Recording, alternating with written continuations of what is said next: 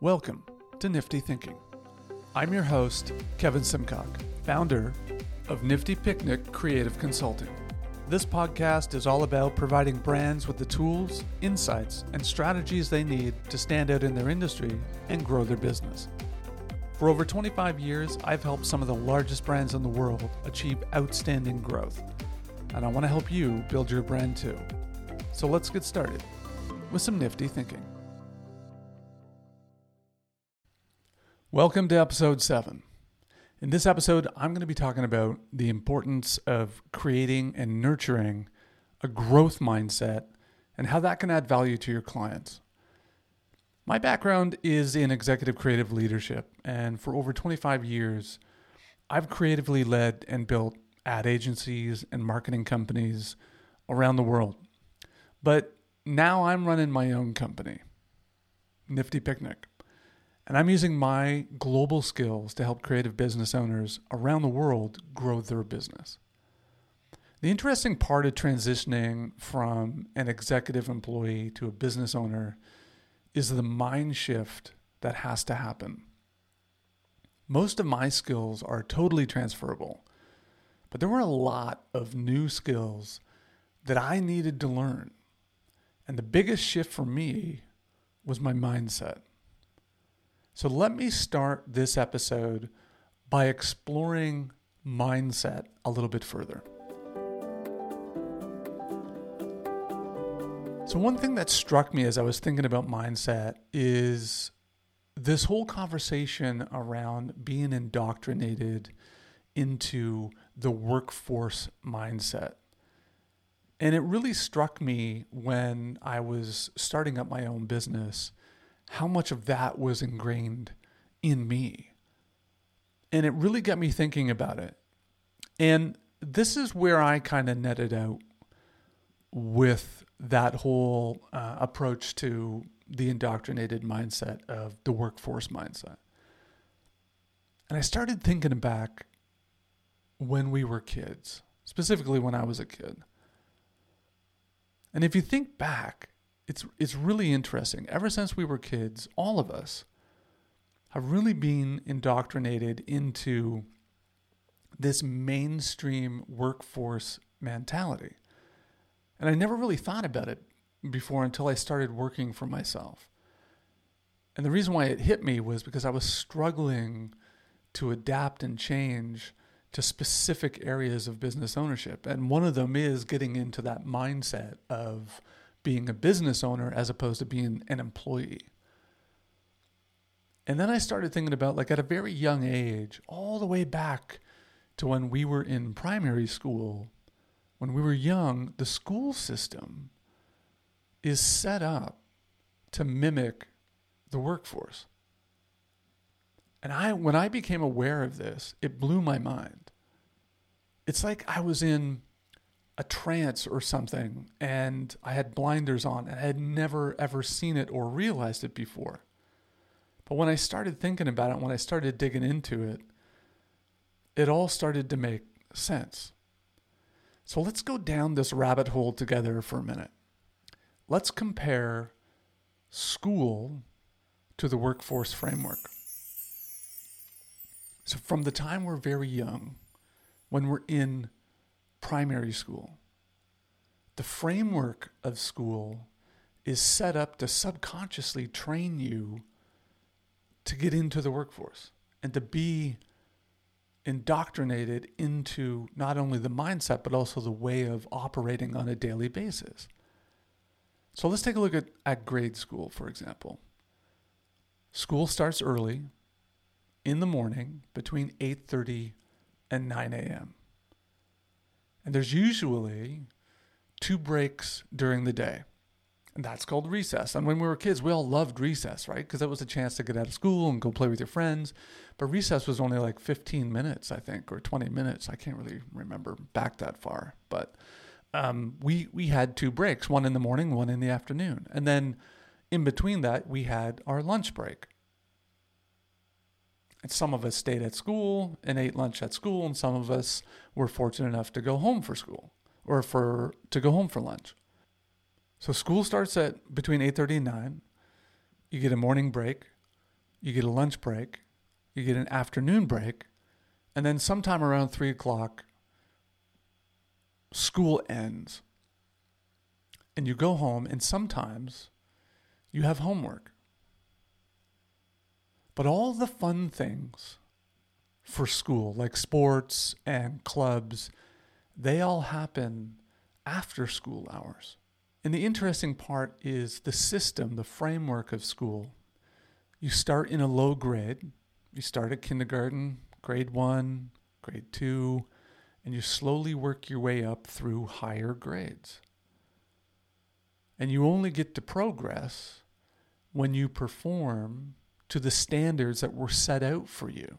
If you got the grades that you needed to get, then you got to go on to the next level. You get to progress if you can prove yourself worthy and reach that standard to get to the next level. And the interesting thing too is at school you had summers off. And now let's take a look at the workforce framework. Work starts early in the morning, usually between 8:30 and 9 a.m. For most employees, you usually get 2 breaks a day and a lunch break. 2 15-minute breaks, one in the morning, one in the afternoon, and a lunch break. The day usually ends around 5 p.m., and sometimes you have to work late or work overtime. You start at a low level, an entry-level position, a junior-level position in a company, and if you reach the predefined standards for the next level, the higher level in your career, then you get a chance to move up. You get promoted. But you only get promoted and reach that higher level if you perform to the standards that are set out for you. You get 2 weeks off for holidays, and most people take those holidays in the summertime. Have I blown your mind yet? Because it really did wake me up. I was like, oh my God, ever since I was a child, this whole system, this whole framework was really ingrained in me from the get-go to fall in line and abide by the workforce mentality. The similarities between, the 20 years of school that you go through trains you to get into the workforce. Now, the astonishing thing about this is it's by no coincidence that these two systems mimic each other. In fact, those two systems were specifically designed this way on purpose. And this is the reason why most people find it so hard to start their own business. Because they have 20 years of being programmed to think and to operate as an employee. So running a business is totally different. The mindset is 100% different, and very few of the habits that you have formed over those 20 years apply to owning and operating a business. And I believe that this is the reason why so many businesses fail. It's not that most people aren't cut out for it. It's because they're not trained to think properly for it. They don't have the mindset to operate a business. And I found this out when I started my business. I literally had to deprogram my mind and get rid of all of my corporate habits, the ones that I knew about and even the ones that I didn't know about. I had to erase them. I had to deprogram my mind. I had the right mind to hire a business coach to help me get through this. And I'm sure glad that I did, because it was almost like going through detox.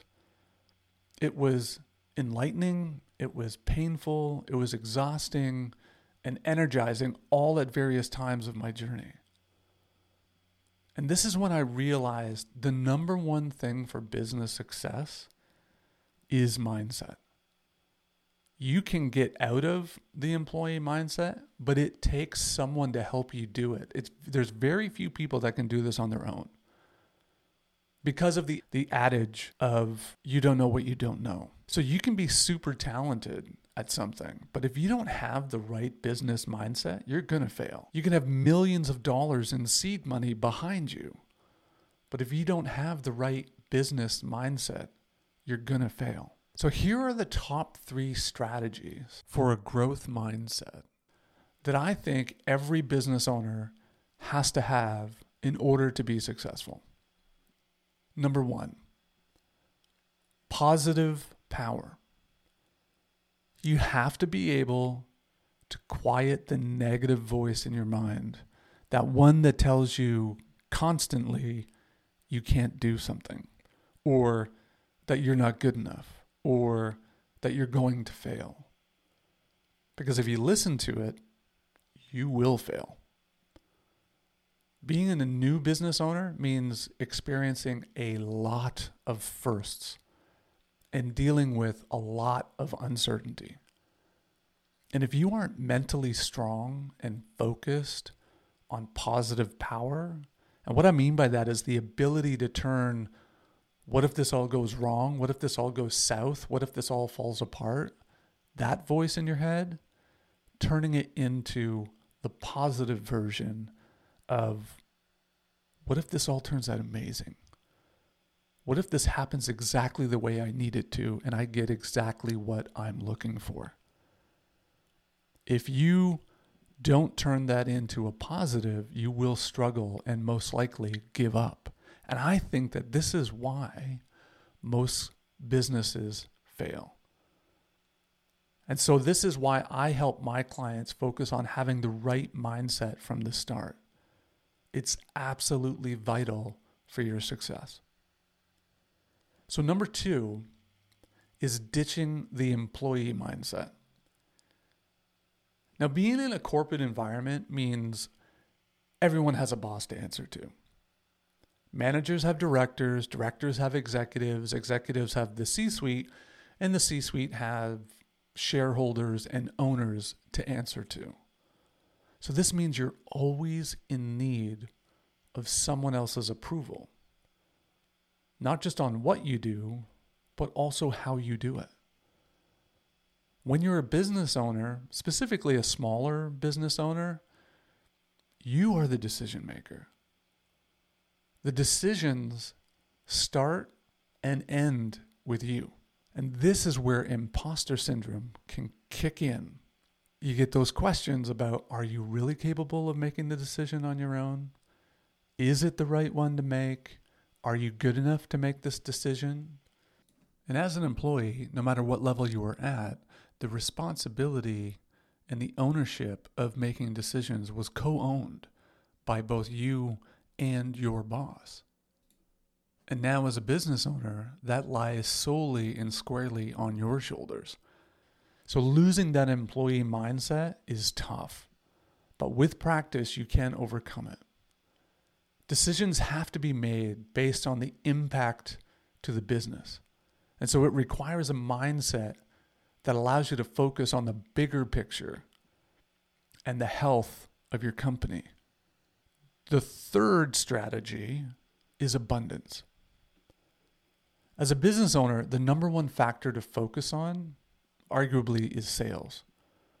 If you don't have steady sales, you don't have money. And if you don't have money, you won't have a business.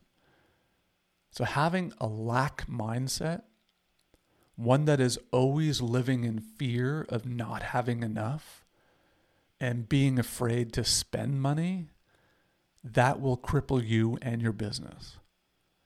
Being a business owner means you need to take risks, calculated risks, but more risks than what you would take if you were an employee.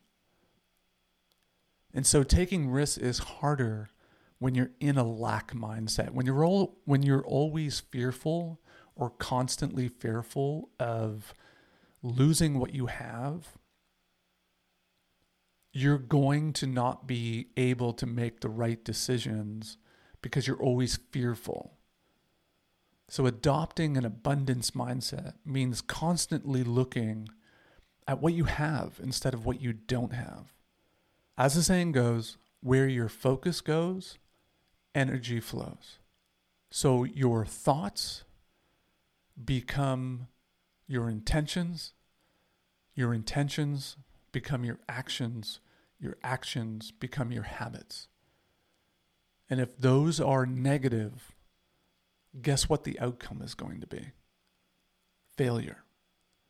So keeping those positive, keeping that abundance mindset, that's going to be crucial for you to be successful. So those are the 3 mindset strategies that I help my clients establish right out of the gate. Because I think being a successful business owner and one that's focused on growth means that you have to focus your mindset on different things. And that's the first hurdle to kind of overcome in order to get you on the path to growth.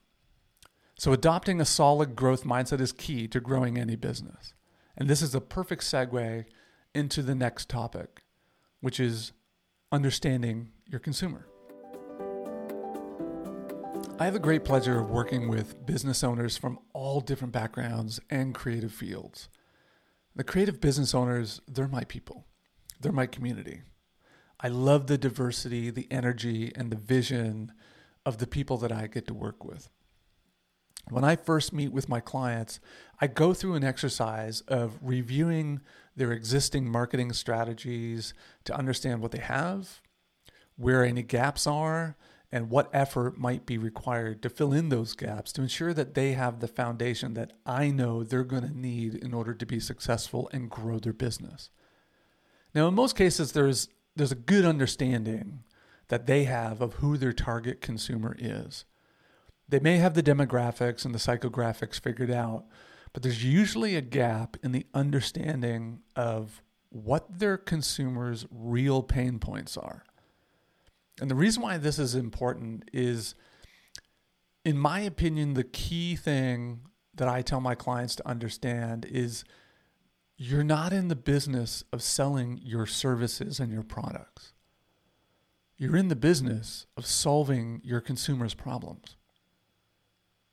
And in order to do that effectively, you as a business owner, you really need to understand the problems and the pain points that your consumers are dealing with, and how those problems make them feel, and how you as a business owner can help them solve those problems. That is called value. And in my previous podcast episodes, I do mention the value equation, and this is the key element to it. As a business owner, you need to dig deep and get an intimate understanding of those pain points. And this is why consumer research is so vital to your business. Before you go spending tens of thousands of dollars on advertising and social ads and video content or any form of promotion, you really need to dig deep on what your business solves for and how you uniquely solve it. So here are 2 things that you can do to dig deep into finding out what your clients' pain points actually are and to validate them. Number 1, listen live. If you know who your target consumer is, then you probably have a good idea of where they spend their time online. You need to do listening exercises and dig up insights to their pain points, their problems, and do this on various platforms. You can visit sites like Reddit, for example, and sift through threads to get real, authentic, and honest insights to topics that matter to your consumers. You can also review the comments section on top performing content. So if you go to YouTube, Instagram, or X, formerly known as Twitter, you can use the comments and sift through them and get some really good nuggets of information to what their problems are and the pain points that they're dealing with. It can also be a great place to listen and review replies from other consumers. If you're a B2B business, then LinkedIn is a great place to scrub the comments on posts that are related to the services that you offer. Just take a look at how they're responding, what's some of the pain points, what's some of the POVs that they share with other people. You'll find some really interesting sound bites in there that you can use to tailor your messaging, how you serve up your services and your products. So the second way that you can find out what your clients' pain points are is literally to ask them. If you have an email list, this literally is a no-brainer. You can send emails to your potential target consumers on a regular basis to validate what some of their top pain points are, and then you can tailor the messaging for the services and products that you offer directly to that. You can also leverage your branded social channels. You can do things like create polls, ask questions. Which is the most popular for you, A, B, or C? Which do you find most annoying? Which is the biggest challenge that you have to overcome, A, B, or C? Or you can even make posts and ask for comments on the topic and see what you get. You can write a post on LinkedIn and say, what do you think the biggest pain point is in dealing with video post-production companies? You'd be surprised at how open people are willing to get on public forums. So those are two ways that you can really dig deep on finding out what your clients' pain points are and then use those to promote your products or services in a way that's going to resonate with them because it's going to solve their problem. So let's recap. So there's 3 strategies that you can use to build a growth mindset. 1, positive power. The act of having a positive outlook. 2, ditching the employee mindset. Literally reprogramming your mindset to being a business owner. And then 3, abundance. Focusing on what you have instead of what you don't. Understanding your consumer means realizing their mindset and fully understanding their pain points. So you aren't selling your services, but you're selling solutions to their problems. And you can better understand their pain points by doing 2 things. 1, listening live. Review what they're saying online and commenting on social forums. The second thing that you can do is ask them. Try doing polls on social platforms, your branded social platforms, and leverage your email list for instant feedback. Well, that's today's episode. Thank you so much for listening. I hope this gave you some ideas on how to develop your growth mindset and better understand your clients' pain points and how to validate them. As always, if you have any questions about what we talked about today, or if you need help with your next project, please drop me an email. I'll leave the link in the show notes. Join me next episode as I discuss how to land more 6-figure projects. You won't want to miss it. Be sure to come back for more information, insights, and strategies on how to grow your business right here on Nifty Thinking.